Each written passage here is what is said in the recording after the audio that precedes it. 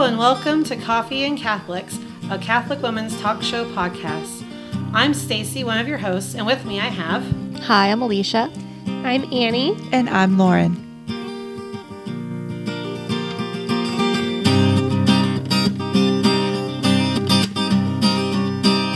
Hello, Coffee and Catholics crew. Just a short note before our episode starts. As many of you know, as you've been listening, we've been doing a series on the virtues. But this week, with it being Thanksgiving, we thought we would take a short break and do a shorter episode about the Eucharist. So if you've been listening to our series on the virtues, you can catch the last episode in 2 weeks. But for now, we hope you enjoy this shorter episode about Thanksgiving and the Eucharist. Hello, and welcome to Coffee and Catholics. Tomorrow is Thanksgiving. Happy Thanksgiving. Happy Thanksgiving. And we've been thinking about how the word Eucharist means Thanksgiving. And we thought for today's episode, we would kind of do a short Thanksgiving special about why we're thankful for the Eucharist. The Eucharist, to me, personally, is like the whole reason why I'm Catholic. I mean, it just is. I know there's other religions that have communion and see it as a symbol, but at some point in my life, it was during a summer camp, I wasn't allowed to go to church. And the thing that was on my heart that I desired the most and missed the most about not being able to go to Mass was the Eucharist. Like, there's this huge desire on my heart to receive the Eucharist. It's the first time I was not allowed to receive the Eucharist, if that makes any sense. Like, there's always, times when we're in sin or whatever that we choose not to have the Eucharist. But I wasn't even allowed to go to Mass or anything. That changed later on. It's just the way that the camp was set up. The counselors were in charge of the children, and they didn't have it set up a different way for supervision. So I just couldn't leave then. And it was the first time that I've been separated. And there's this huge desire. And it was then that I realized this is the living body of Jesus. And even though I may have questioned some things that the church, stances of the church in my life on and off, and had to research those and figure that out myself, I always knew that I had to be Catholic. It's kind of like when Jesus asked his disciples, "Are you going to leave me too?" And you're like, "Well, who else are we going to go to?"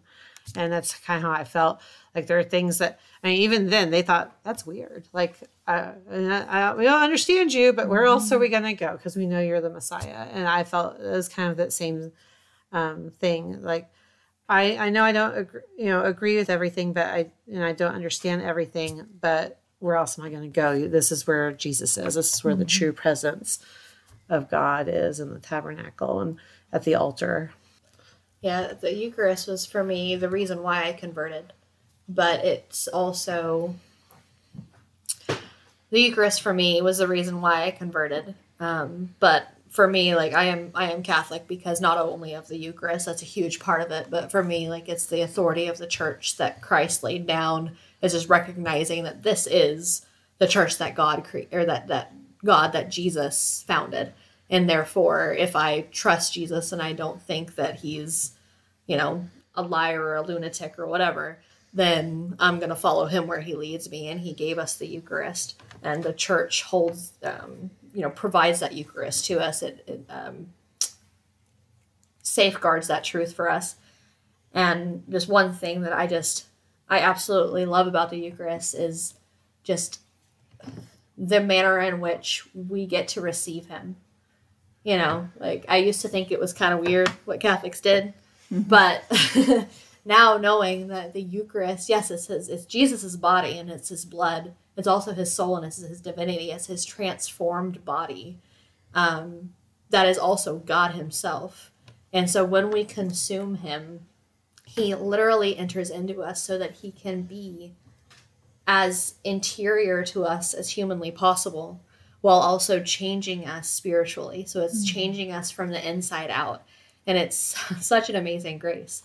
And I do think that there was a time in my life when I would receive pardon me, But there was a time that I would go to Mass, and Mass didn't really have much for me. I was like, in terms of the way that I felt, I didn't feel like I was really getting much out of Mass. And receiving the Eucharist I would receive, but I would be kind of apathetic a lot. I'd be thinking about other things, and just my mind wasn't really there. But after, several conversion moments and just learning more, really learning that, that when we go to Mass, the Eucharist is kind of the climax of the Mass and getting to receive Jesus, and how important that is and how amazing that is that he does that out of love for us, that he allows us to touch him, to be that close to him. And it started making a difference for me. Like, Mass wasn't really about me anymore so much. It was more about being there to worship God, not how worshiping God made me feel. It's about loving him, not how loving him might make me feel. And that's when I think the Eucharist, when I allowed myself to be opened up to that, when God opened me up to that, he gave me those graces that I finally said yes to. I started really experiencing the effects of the Eucharist. Mm-hmm. And he is absolutely effective. He will work on your heart until, you are willing, and then he'll start really driving it home. And that's one thing I love about the Eucharist, that it's maybe the ultimate form of Jesus's love for us. Absolutely. I would echo definitely what you said. The reason I'm Catholic is because of the Eucharist. As a revert, a baptized Catholic who had no part in the Catholic Church till I was an adult, or sort of, if you can count college as adulthood. When I became convinced from research and from reading that the Eucharist was the true presence of God, that was the moment I ceased to be Protestant. I could no longer identify that way. I could no longer say that I was, even though I had no idea what I was getting into. It didn't matter. That was all that mattered. And if that was true, if it was truly true, then the rest of it had to be true too. And I'd figure it out. and that's kind of how I converted. But I would say too, everything that you said a million times over, the transforming, the efficacious power of God, everything in my life I owe to the Eucharist. Anything good is because of his presence. But I love it for a different reason even than that. I love it because it's one more proof that God is not hiding from humanity. I feel like the more I go in my faith, the deeper I go, the sadder I get when I hear people say, I just don't know the will of God for my life. I don't know what he wants. I don't know what his will is. I can't find him. I can't hear him. I've had people say that, and it just devastates me, because what a twisted lie that is. Everything that God has done from the moment he interacted with us, from the moment he blew into our bodies and made them alive, has been to reveal himself to us. And the Eucharist is the pinnacle, the summit of that. And not only did he go to all this trouble to reveal himself to us in every single way possible, he stays here on earth with us through the Eucharist, in lonely chapels everywhere where no one comes to see him. And every single Mass, he goes to that altar and he waits. And sometimes it's an empty chapel and a priest saying Mass on his own. He comes, he stays, and he has never left. And he subjects himself to pain and misery because of it, and loneliness. Mm-hmm. Mm-hmm.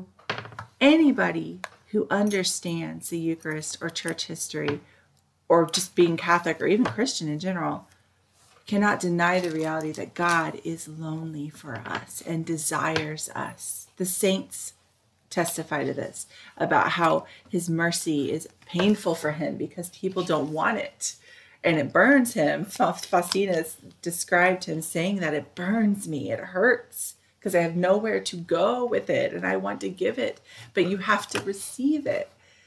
And I think for me, that's what the Eucharist, that's why I'm thankful for the Eucharist, because every single day I can go and look at him and he can look at me and he can touch me and I can touch him. And when did we stop doing the touching and confession? Because we need to bring that back too.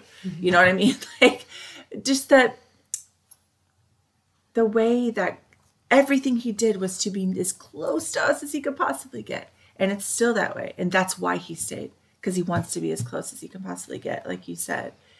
And that is why I am thankful for the Eucharist in my life this Thanksgiving.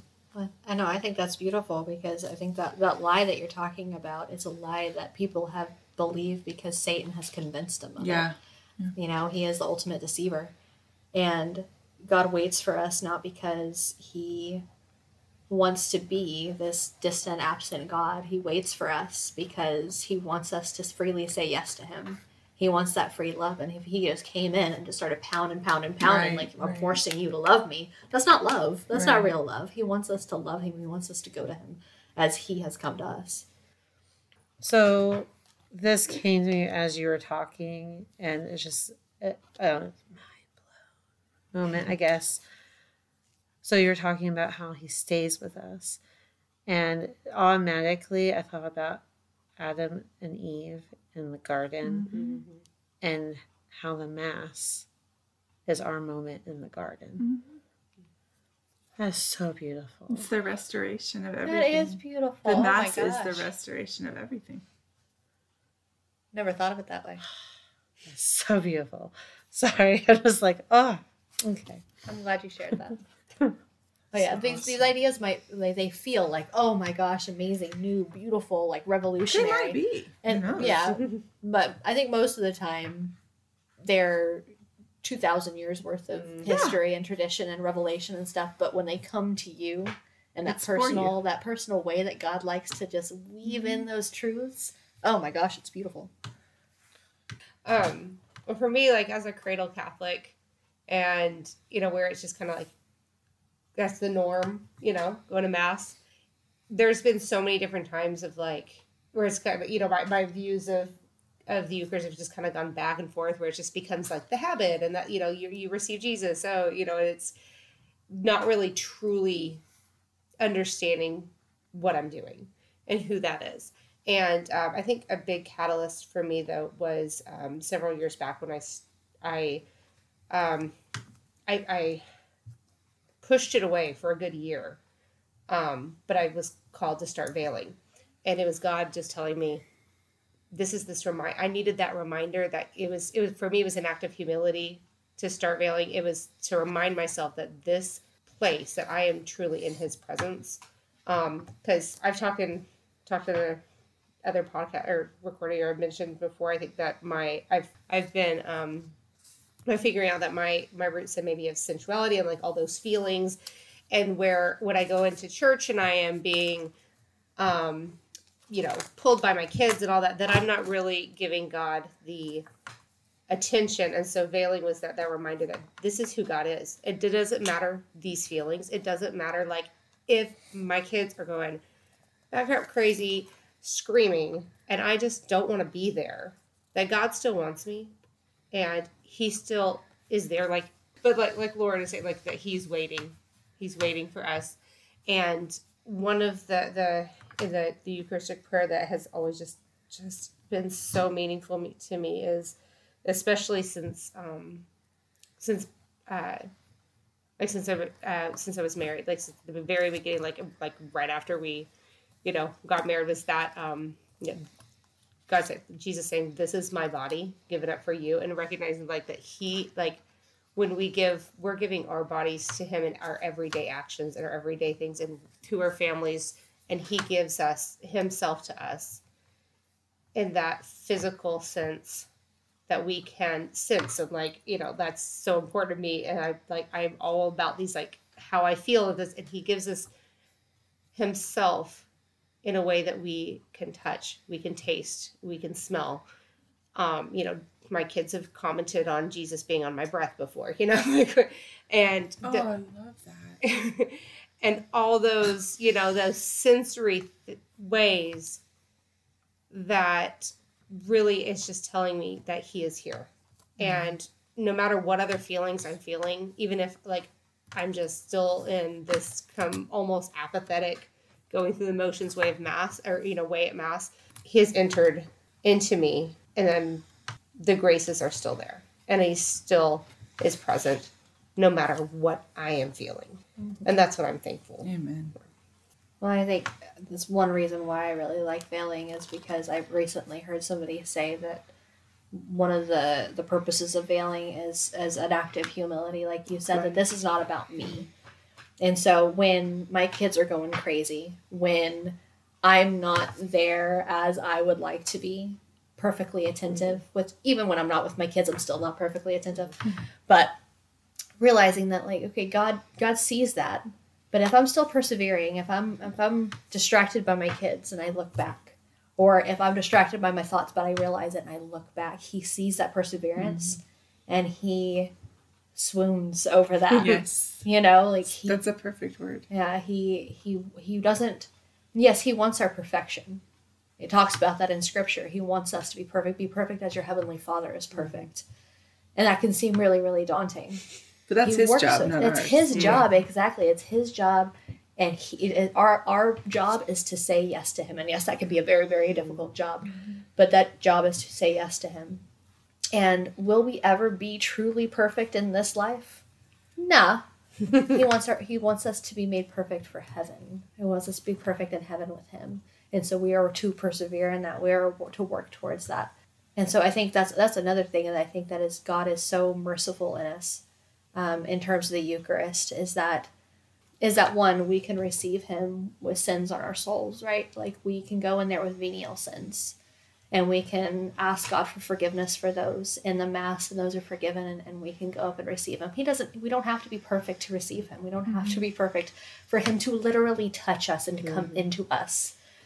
And then it's so merciful for him to say, no, you can't receive me when you have mortal sin on your soul, because he doesn't want us to live and die in that separation from him.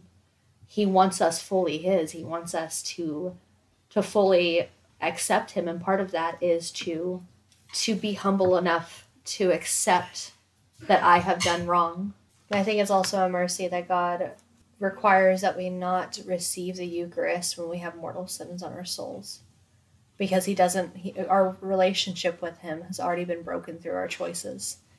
And so to receive him when that relationship is broken is kind of a perverted way of receiving him. It's not ordered the correct way. We're still receiving him when we have this set in our soul that we were looking so deeply into ourselves that we just completely forgot about him altogether, and we chose ourselves entirely over him in a grave way. And so he asks of us that we go to confession first so that we can be in full communion with him. And I think, therefore, when we receive him in the Holy Eucharist, that we would be open to, and our souls would be clean to receive the effects of receiving him in the fullest way. It's the same mercy that kicked Adam and Eve out of the garden. The same mercy exists when we have mortal sin on our souls. Like you said, it is a mercy that we are not to receive because of the effects of receiving him in that state.